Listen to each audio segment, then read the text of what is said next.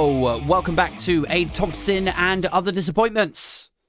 With your host, me, I am Aid Thompson. It's episode, I think, 219, isn't it? On Tuesday, the 24th of October. Just a quick bit of podcast admin. If you've not checked out the Patreon yet and you're enjoying more than 2, maybe 3, maybe 4 shows, maybe jump on patreon.com/Aid Thompson. You can get episodes of the podcast 2 days before everyone else. You also get exclusive first dibs on the live tickets to the live shows. The next one is on Friday, the 10th of November.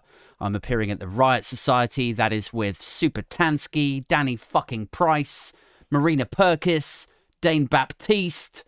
Who else? James Bennison. It's going to be good, man. It's going to be a good laugh, that one. There's still some tickets available. You can find a link in the description of this show. You also get an RSS feed for the podcast episodes, by the way. So that's cool. You can plumb it straight into your Apple Podcasts player or Spotify or whatever is your chosen podcast player of choice. You get access to the Discord chat, a live instant chat. I pop in there every day, say what's up. All of my Patreons are in there, and we talk rubbish about whatever's going on in the news. We talk about upcoming gigs. Oh, and I'm doing live, like, in-person meetups as well. I've done 2 of them so far, both of them in Brick Lane. I need to get the other one in the diary, actually. Although, do I? Really? My liver, I don't know if my liver can handle it. I don't know if my throat can handle it. I don't know. Shall I give you guys an update? Right, so last couple of weeks, I've been absolutely shitting it about my voice, about my throat. You may have heard me rant or, blubber a little bit about it. The situation is this, right? A few months ago now, my voice sort of cracked, the pitch of it. Like when I laugh, it sort of goes up high. And long story short, I got myself in quite a state about it the other day because I started Googling, which obviously you're not supposed to do. And I saw that the symptoms of your voice suddenly going very deep or, going very high pitch and it not resolving itself, I saw that symptom was part of laryngeal throat cancer. And so I obviously started spiraling and obsessing over it. And, blood tests and throat examinations later, I've gone to go and see this private consultant guy. I went in there yesterday with my son. I had to sort of speak in code to the consultant because I didn't want to freak my son out. So I was like bringing him up to speed. I was like, yeah, my voice and it's very trebly and other times very bassy. And anyway, I've got responsibilities here, so I can't be messing around. Could you just take a look at it? So he puts this like throat camera thing like in my nostrils after spraying my nostrils with this horrendous spray. That, to be fair, he gave me a warning about it. He was like, "Yeah, I gotta spray your nostrils with this this spray stuff. It's not gonna taste very nice." I was like, "Well, I probably won't taste it because you're putting it up my nose. You're not spraying it in my throat, right? So it's probably won't taste it." He was like, "Yeah, I mean, like maybe not." Like, I like the fact he was sort of placating me, pretending that maybe I won't, when he knows 100% of his patients always taste it and it tastes revolting. Tastes like my fucking granddad's balls and he's been dead for 30 years, so it did not taste good. Like, he sprayed my nostrils. I was like, well, maybe I won't taste it because it's going up my nostril. No, straight down the back. Oh my God, it was revolting. And then, as the dessert for this culinary delight, he shoves this camera up into my nostrils. He's like, I'm just going to take a quick look at the old vocal cords. I'm like, uh-huh. He's like, if you could just count to 10 for me, Mr. Thompson. I'm like, 1, 2, 3. He's like, now can you just say E? I'm like, E, like that. The whole time he's like looking at my vocal cords. He's like feeling my neck. And I'm like, is this going to go on for long? Because it was like having my fucking head sawed with a thing like through my nostrils into my throat. And this spray was like sort of numbing or doing something to the back of my nose. Like, it felt like I'd done 2 bags of gack. Or so it was the least pleasant 2 bags of gack I've ever done. And, half the stuff I've done is probably cut with, like, washing detergent or something like. And this was worse than that. So he does the exam and he saws my head with this thing. And, yeah, long story short, he was like, yeah, this is fine. Like, I can see some irritation in there. So he was like, you probably need to do vocal warm-ups before you do these podcasts, or you speak over a mic. If you're speaking aggressively or ranting or shouting, you might need to do vocal warm-up. I'm like, people already think I'm pretentious enough, even hosting a podcast. They're like, so what kind of guests do you have on your podcast? Well, most of the time it's just me. Just you. Yeah, most of the time it's just me, ranting to myself, shouting into the ether. It's all about me, really. Right, okay. That sounds insufferably pretentious, Aid. People already think I'm pretentious enough. What are they going to think of me when I'm sat here in my shed? My neighbours can probably hear me right now, shouting in this fucking cabin. What are they going to think, like how far I've sunk or how weird I've become if the podcasts start with me going, la la la la la la la. What the fuck is he doing out there now? La la la la la la la. Oh my God. I thought the fucking podcast was bad enough. Like, what is he doing now? He started a separate podcast about 1790s, like, raga performances or something. Anyway, so long story short, he's like, yeah, there's no cancer there. It just looks like really, really irritated. He's like, you need to do vocal warm-ups. Here's a prescription. You probably damaged it through acid reflux. And I was like, what causes acid reflux? He's like, poor diet and alcohol probably irritate it even more. I was like, oh, God. He's like, cut down on the alcohol. I'm like, really? Really, though? Because doctors always say that. Doesn't matter what you go into the GPs for. They're like, how many units of alcohol do you drink a week? 20? Right, yeah. You should cut down on that. But really though, do I have what's going to happen to my verruca if I don't? Anyway. So, yeah, I ended up walking out of the consultant's room. I say walking, dancing, really, because I was absolutely shitting it that it was laryngeal throat cancer. I was like, I've self-diagnosed. I think that's what's going on here. I was so happy when he was like, you've got an irritated, poorly maintained throat that needs to do exercises and you might want to cut down on the beers a bit. I was like, that is good messaging. I'm happy with that. I was dancing out there. I was like Theresa May, when she came on, did the speech, doing a little dance, happy, going on. That was me dancing past genuinely sick people after I just wasted an hour of the consultant's time. They're all looking at me like, there's actually sick people here, Mr. Thompson. You just wasted an hour. Anyway. So what's going on out there? Let's get into it, shall we? There's a lot of news. All of it depressing. You'd think a show called Aid Thompson and Other Disappointments, you would think we'd be loving it, wouldn't you? You'd think this would be like fucking Christmas for me.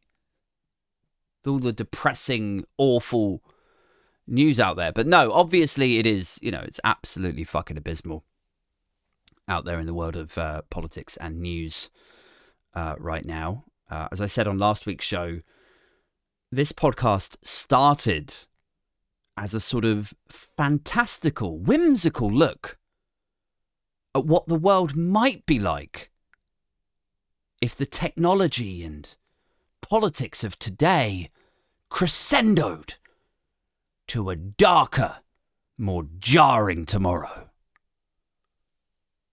That's how it started. Like the first few episodes of this, which was like 2 years ago now?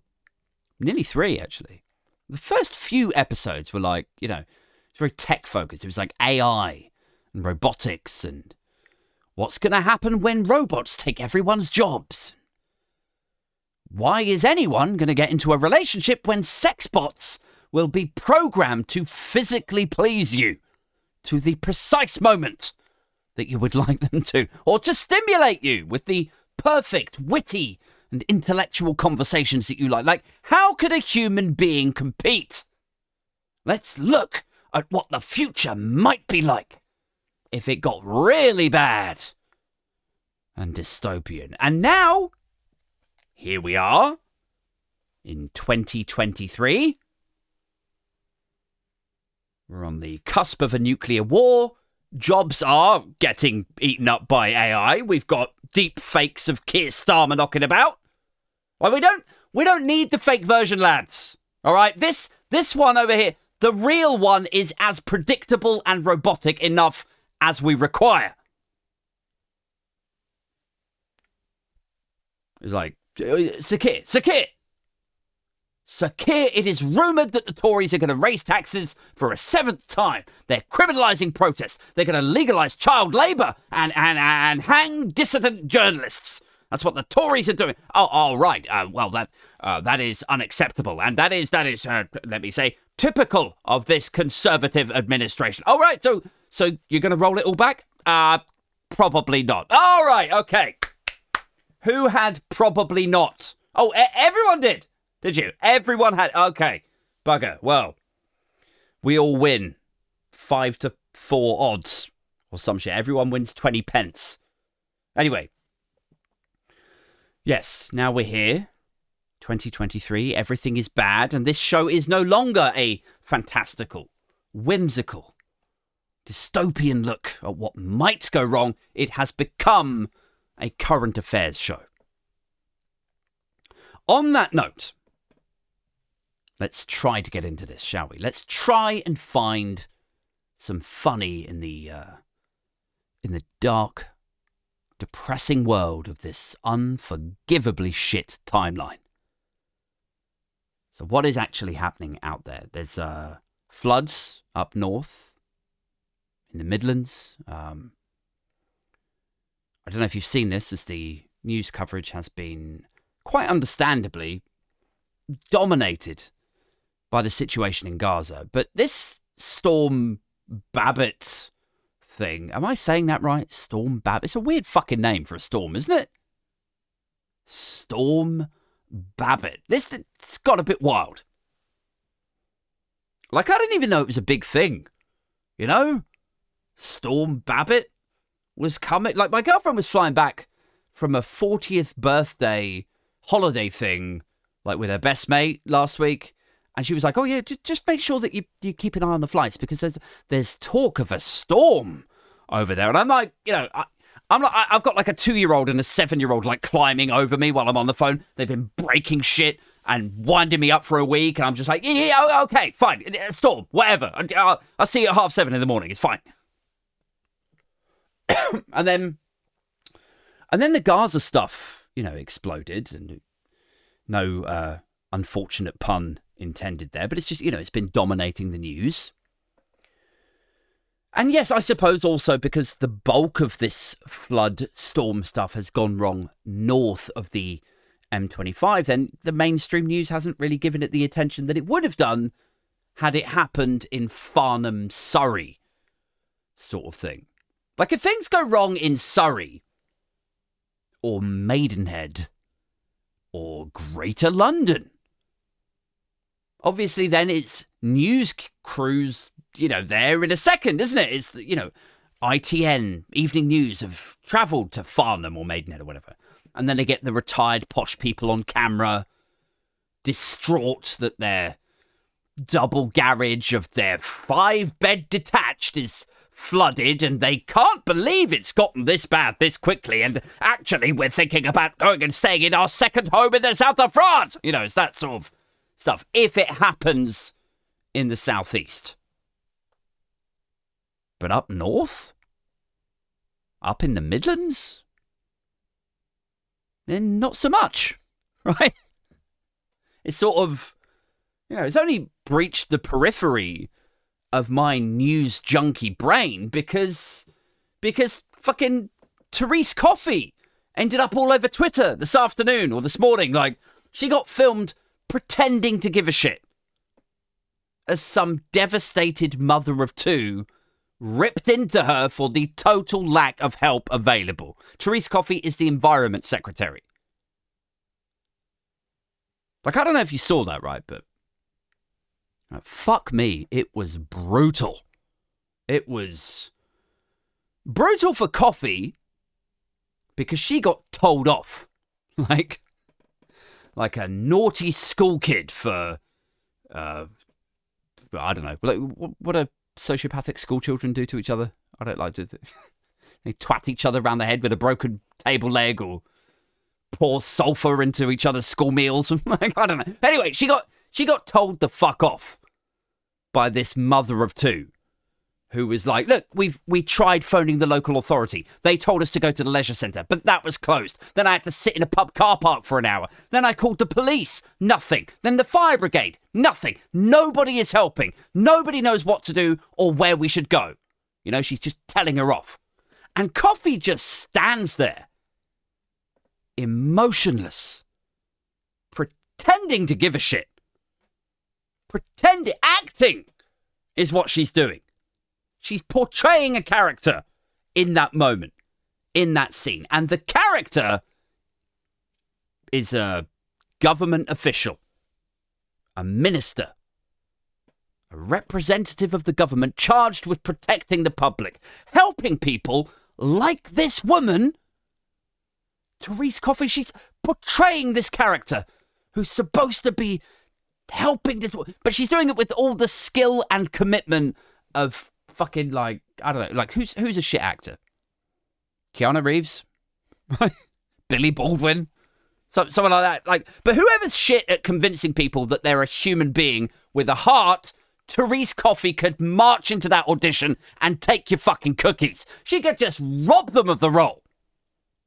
And probably the director of his cigar, too. Fucking Daniel Day-Lewis, she ain't. Judging by her performance on Twitter. Anyway, Storm Babbitt. So, 7 people have died from Storm Babbitt, I'm led to believe, by Sky News. 7. 7 people have died, which is, like, I feel like, I don't want to jinx it, or like sound like I'm mocking the dead or anything, but I feel like if a storm can take you out, you know, like not a hurricane or a tornado or a tsunami or whatever, like just a storm, right? If a storm can take you out, maybe you're not made for this world. You know, like doesn't that feel like a bit of a pissy way to go? You know, doesn't that feel a bit light to anyone? Like, we've just come through a pandemic, haven't we? Deadly influenza, hugely transmissive. Then we got this threat of nuclear war. We could be fried tonight if Putin has a sudden change of heart. We've got climate change singeing on the horizon. We've got food shortages incoming.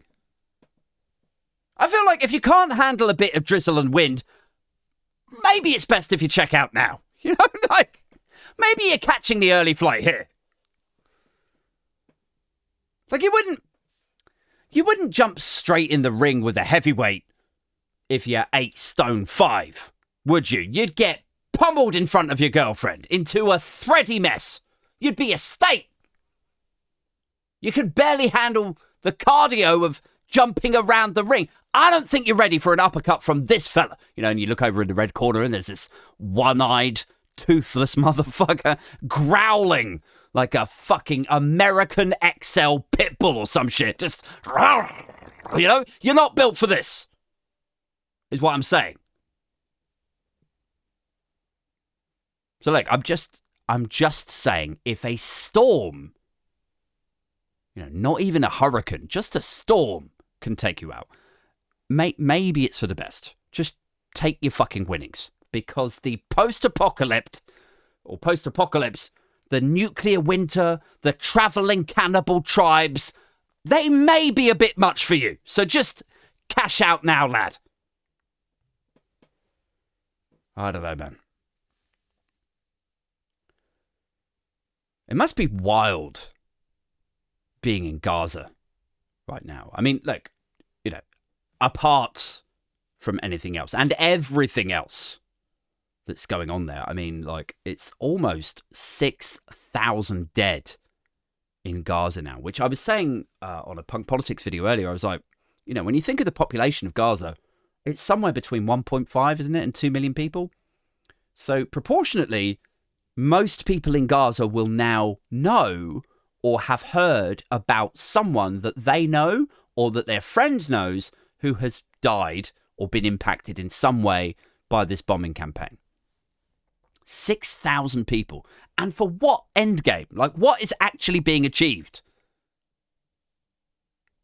Like, are we all supposed to believe that these 6,000... they were all Hamas terrorists? Oh, well, amazing. That is very lucky that when you drop those bombs, it only took out 6,000... Absolutely not. Of course not. That would be ridiculous.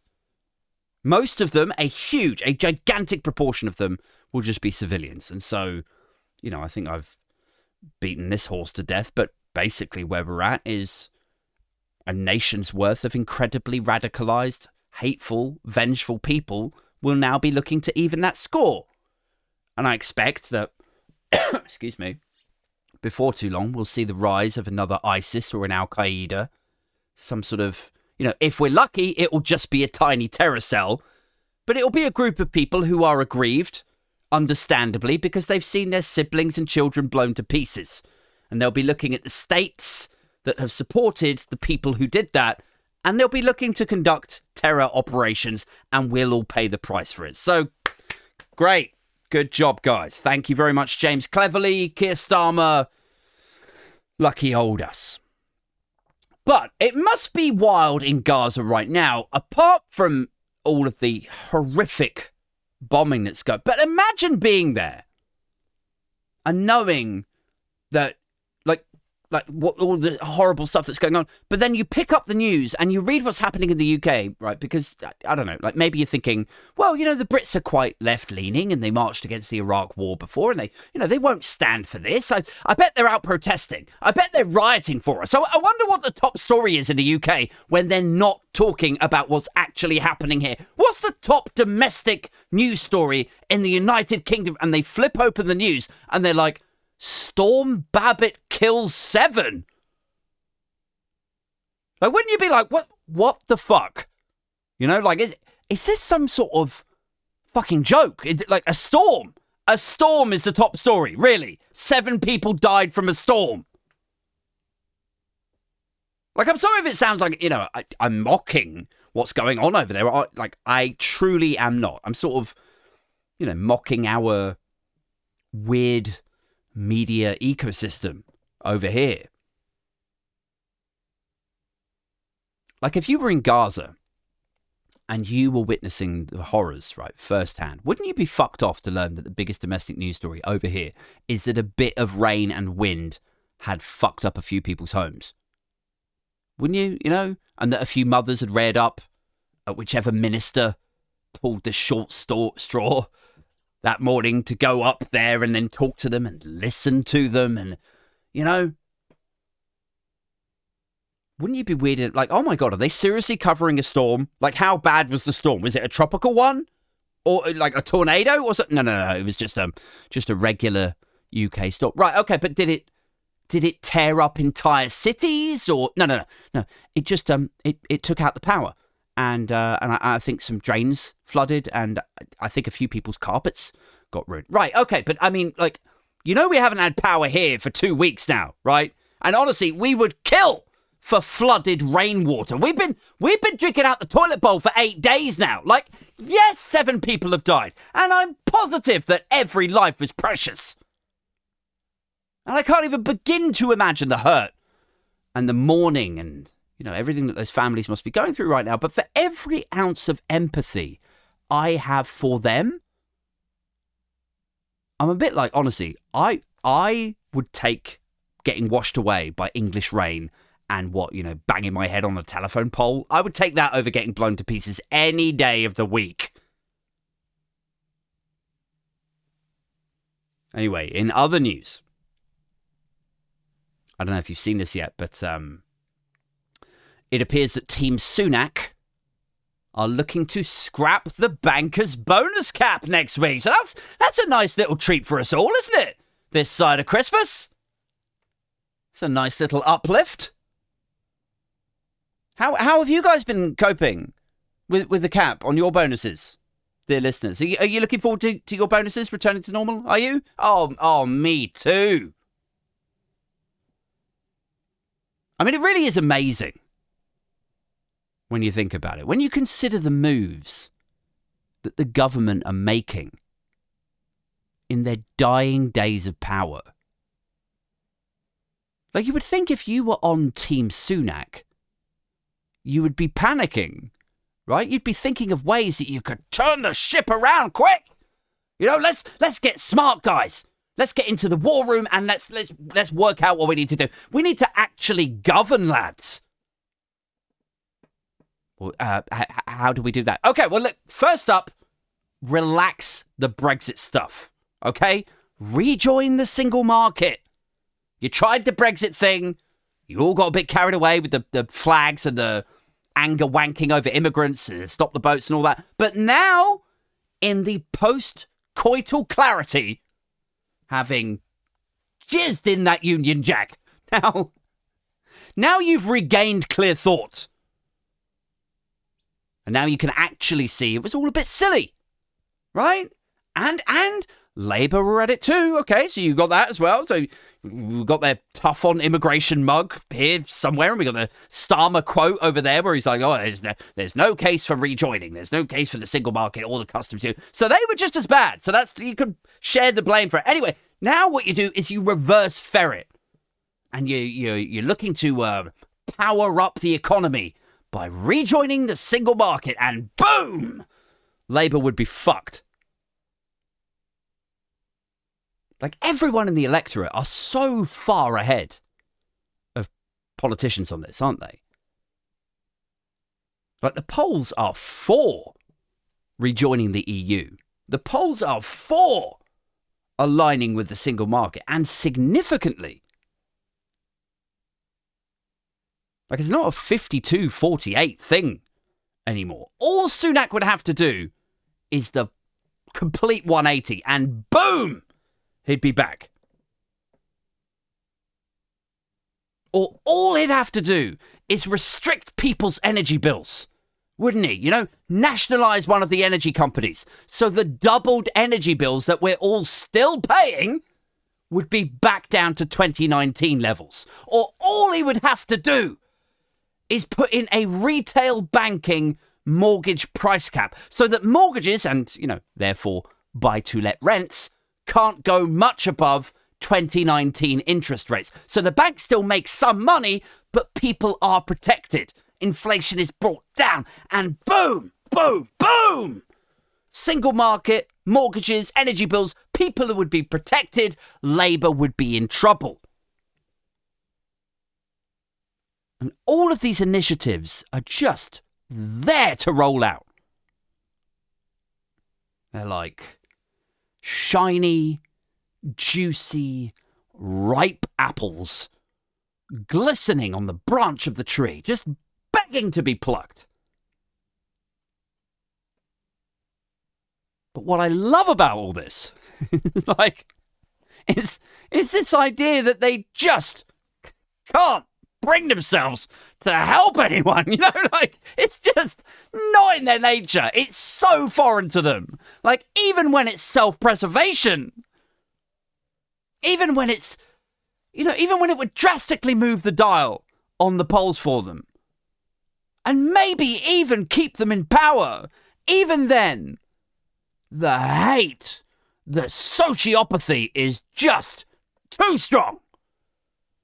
It's overwhelming. It's like, I'm sorry, I'd love to help. Honestly, I would. I would love to help you. And helping you would probably be the best thing for me and the rest of my god-awful party. But it's just that I just can't do it. I've tried. I've really tried. I've done everything. I've done every little thing except actually suggest any of that shit to my cabinet. I tried mentioning it at my super secret donor meeting that nobody's supposed to know about. But actually, everyone just laughed at me when I suggested. And then, do you know what? My sociopathy and narcissism sort of kicked in, and I actually just quite enjoyed the ego-y aspect of, everyone laughing at me at my very funny joke. So I just left it at that, to be honest with you. Anyway, look, to bring it back to the bonus thing, it's just like you could obviously do all this stuff, Team Sunak, to repair your situation. It's there to be plucked and rolled. And look, don't get me wrong, I don't give a shit if you do it or not, because, obvious, for all I care, you lot could seal yourself in a barrel and roll yourself in a quarry, you guppy cunts. But you could do these things to actually help people in these last months in power. But what are you doing? You're spending your time and political capital and resources doing what exactly? What are they rolling out in these last few months of power? Bankers' bonuses are back.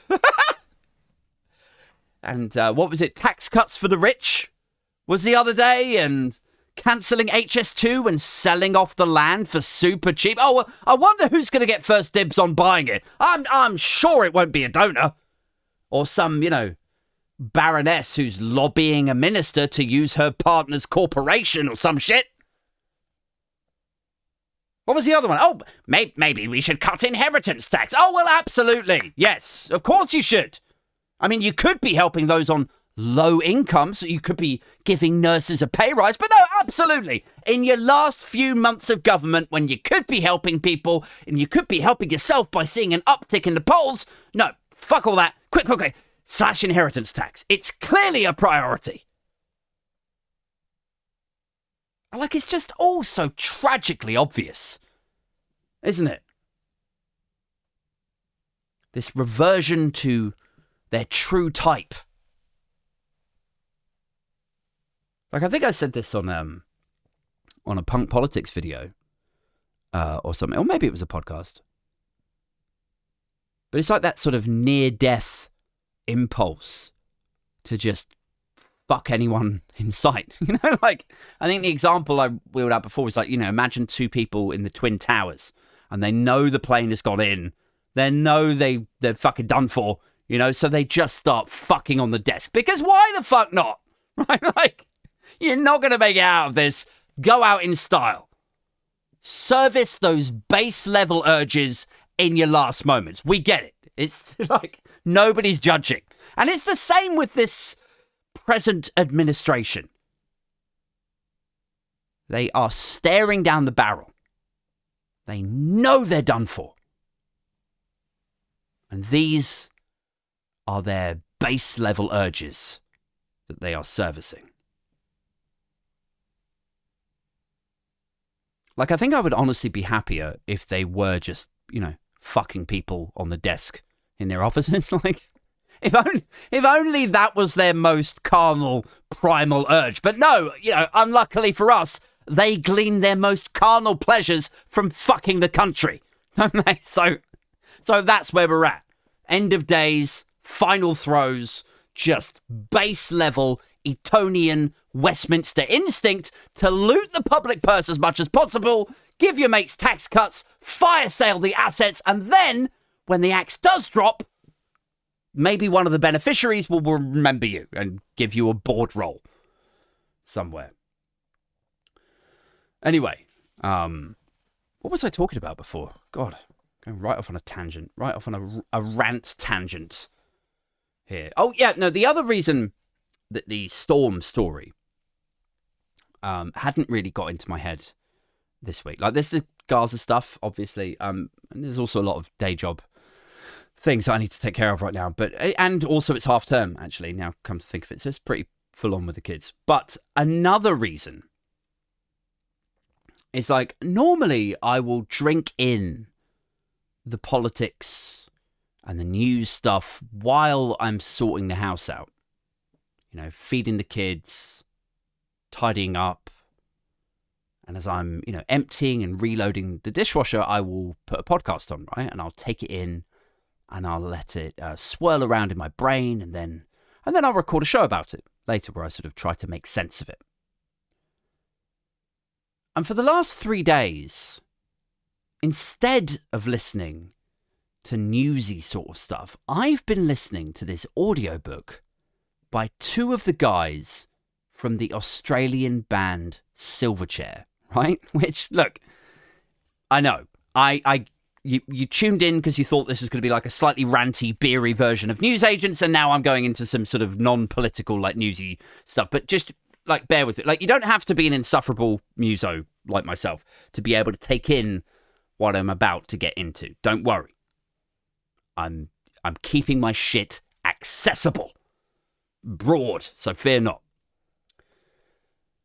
But I'll contextualize it for you, just so you're up to speed before we, really get into the point here. So, who were Silverchair? Silverchair were an Australian grunge band. They were big in the mid to late 90s, and they had this massive album in 1995 or 1996, and then the follow-up was pretty big too, and then over the years after that, they'd sort of struggled to match it. But the music was always good, but just loads of different struggles, health things, different producers, problems with the record label, like loads of different things that sort of flared up, if you like. And it was this three-piece, right? It was a trio. 3 kids from Newcastle, New South Wales, Australia, and it all starts with them like jamming at their house, drums, guitar, bass, writing songs. They're huge fans of like Pearl Jam and Nirvana, and then they get big, and it's like, the story, as it's being told to me, is one of excess. A lot of talk of alcohol, cocaine, weed, live shows, the messiness, rock and roll. But it's also a story about ambition and jealousy. There's a drummer, a guy called Ben Gillies, who resents being pushed out of the creative process, right? I swear to God I'm getting to something accessible in a minute, if you're not really into music or whatever. So the drummer gets pushed out of the creative process, and that, he feels resentful about that.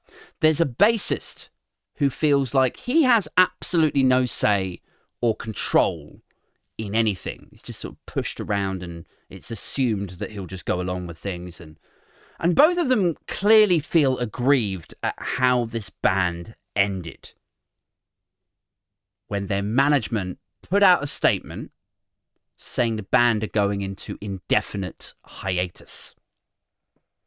And they have no say over this statement. It just comes on the radio and they just hear it. And there's a few stories in there that make the singer, right, a guy called Daniel Johns, makes him out to sound like he's a bit of a cunt. Like when his mate is giving a speech at his own 40th birthday, this Ben guy is giving a speech at his own 40th birthday, talking about how lucky he is to have all of his friends and stuff. And this Dan guy isn't really listening, like he's off in this side bit getting a tattoo. And when he turns up to this thing, his friend's 40th birthday, he turns up with his manager, like not a friend, not a girlfriend, or not alone, turns up with his manager.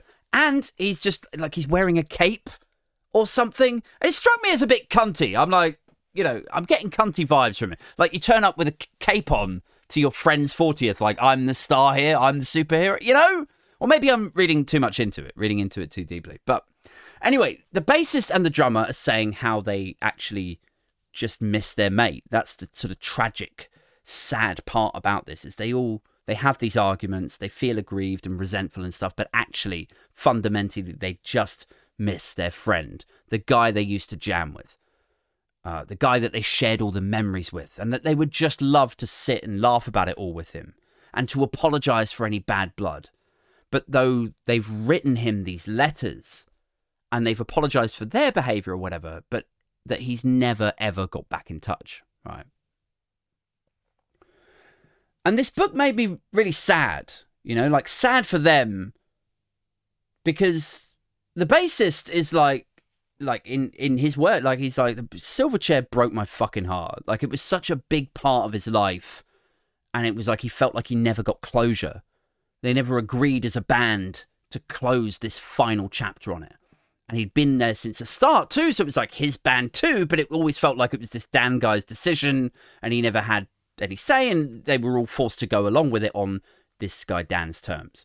And I'll tell you why I bring this up now, right? So if I may get a little serious with you for a moment. This is a thing that's come up a few times in a few different conversations that I've had of late, and different situations that I've been in, and it's honestly one of my few moments of wisdom that maybe, you know, if I may pat myself on the back, you know, it might be of use to someone else somewhere if they hear this, right? Because the two guys who wrote the book, the drummer Ben, the bassist Chris, I thought it was really interesting that they were the two who had become fathers out of the three of them. And what they found, or what they reflected on, was that life was just too short. You know, that they'd had these experiences, good and bad. They'd fallen out with each other. Like the drummer had thrown his drumstick at the bassist's head in the middle of a gig, and he'd shouted at him in a restaurant as well, like that he wasn't good enough, that he was shit. And it was just like they'd fallen out. There was a lot of problems there and whatever. But anyway, it was just interesting to me that these two, the bassist and the drummer, were the fathers, and they were the two who understood that life was too short to keep that sort of bad blood going, you know? Like, they were happy to write these handwritten letters to their mate, Dan. Like, look, if you need anything, get in touch. I miss you. I'd love to hang out. Meanwhile, I think it's interesting that this Dan guy is still, seemingly, from what I've gleaned of the book, he's still living quite selfishly. You know, like he's in that ego bubble. That childless, ambition-driven mode. I don't know if I'm really making sense or articulating this well enough. But, like, here's the thing. Anyway, the reason that it struck with me was, like, about 2 or 3 years ago, I sort of felt like life was too short too. You know, and it wasn't to do with making amends or sending out handwritten letters or, you know, offering olive branches. It was actually sort of the opposite. Right? Which is where this is going to get weird now, because, you know, honestly, if you've been listening to the show for long enough, then you will know that we're never too far away from me saying something either slightly problematic or going off on a 90-degree angle into something really bizarre. But anyway, look, it was about 2 or 3 years ago that I was like, you know what? Life is too short. It really actually is. And I've been a dad now for 7 years. 7! And the person I was when I was younger, when I was just fucking hammered all the time, saying outrageous stuff because I was trying to be Eminem or Tupac or so, you know, just trying to get a reaction. Like, all of that stuff is just done. It's just over. I just find it fucking boring. You know, like, I still have a fucked up sense of humour, obviously. You know, I say things that are slightly near the knuckle. But in terms of seeking the approval of people who actually don't give a fuck, you know, about me, or in terms of servicing a relationship with people who do little to service it themselves, is just not on the priority list any longer, you know? And here's the thing, right? As you get into fatherhood, as you learn that life is more than just yourself, you know, that your kid or your kids are the priority now. Like, you learn that you are actually really fucking important to someone, you know, or to these people over here. You learn that what you say or do, you know, is instrumental to this person or to that woman. And so then seeking the approval of other people over here just sort of, you know, fades away. Or at least it makes you question what that whole dynamic was, you know, in the first place. In your 20s, in your early 30s. Like, I sort of came to a realization, really, like a sort of mantra when I was about 40. And it's probably embarrassingly late in life to realize this. And I'm sure a bunch of you now, when you hear me say it, you'll be like, Jesus, like, how fucking bad was that childhood? You know, like, most of us figured this shit out before we left sixth form.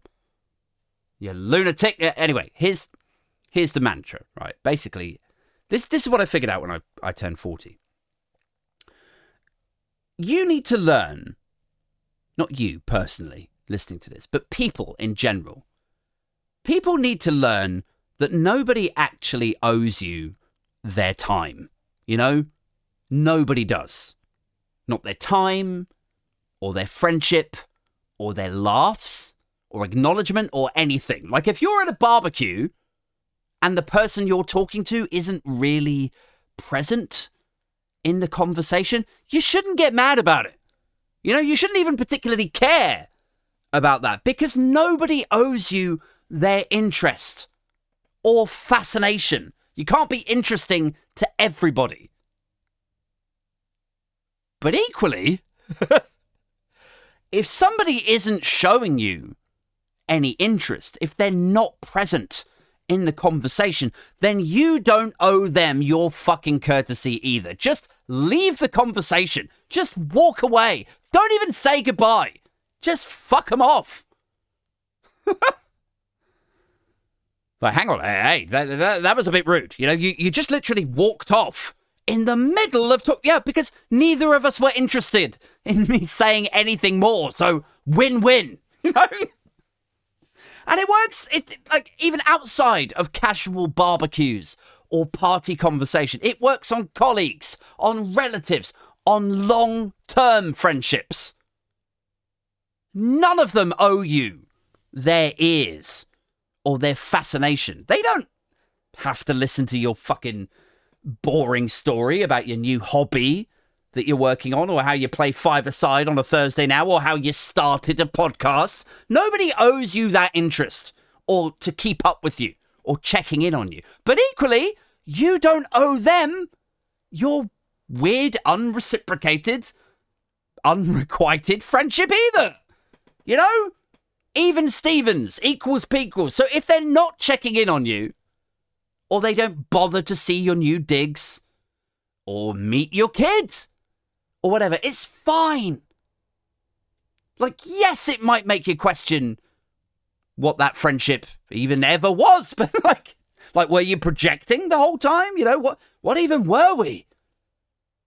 But they don't need to be super chummy and emo with you about anything. But again, you don't need to be texting them or arranging lads' nights or girls' brunches trying to maintain a friendship. You know? And I think for a lot of people, it is that. It's like, you used to know somebody when you were like 15 or 19, and you came together over a shared love of X, Y, or Z or whatever. Now you're both 43. It's not about enjoying a friendship and having loads of things in common. Your lives are completely different now. You live in completely different towns. One of you's got kids, the other one hasn't. One of you works in fucking hospitality, the other one's a builder. It's like, you're completely different people. So now it's not about sharing things that you have in common. It's about maintenance. Now it's about, I could come down and see you on the 19th. Yeah, I suppose. Like, if we met each other now, would we become friends? Or like, what even are we? And look, it's nothing hostile. It's nothing discourteous with relatives or friends or colleagues or anything. It's just like, you know, it's like, you don't need to find me fascinating or be banging down my door, begging me to come out. But equally, if you aren't in any way interested in what I have to say or what's going on over here or responding to a text, or then great, you know, that's fine. We're sort of agreeing a standard there, though. And there's no hate or anything. And I hope our paths cross in the future or something, at a point when maybe things might be different. But for now, I'm good. You know? And there's a real peace in that, you know? And so anyway, look, in listening to this audiobook, which I recommend, you know, if you're into grunge or punk rock from back in the day, it's called Love and Pain by Ben Gillies and Chris Joannou. I think I'm saying that incorrectly, but of the band Silverchair.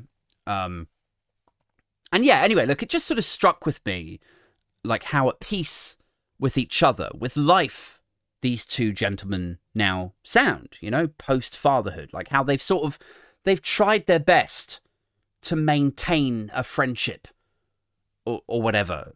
And they're at peace with whatever that is or whatever it used to be now. And it really resonated with me. Like I have a similar peace with my place in social circles that I'm in now.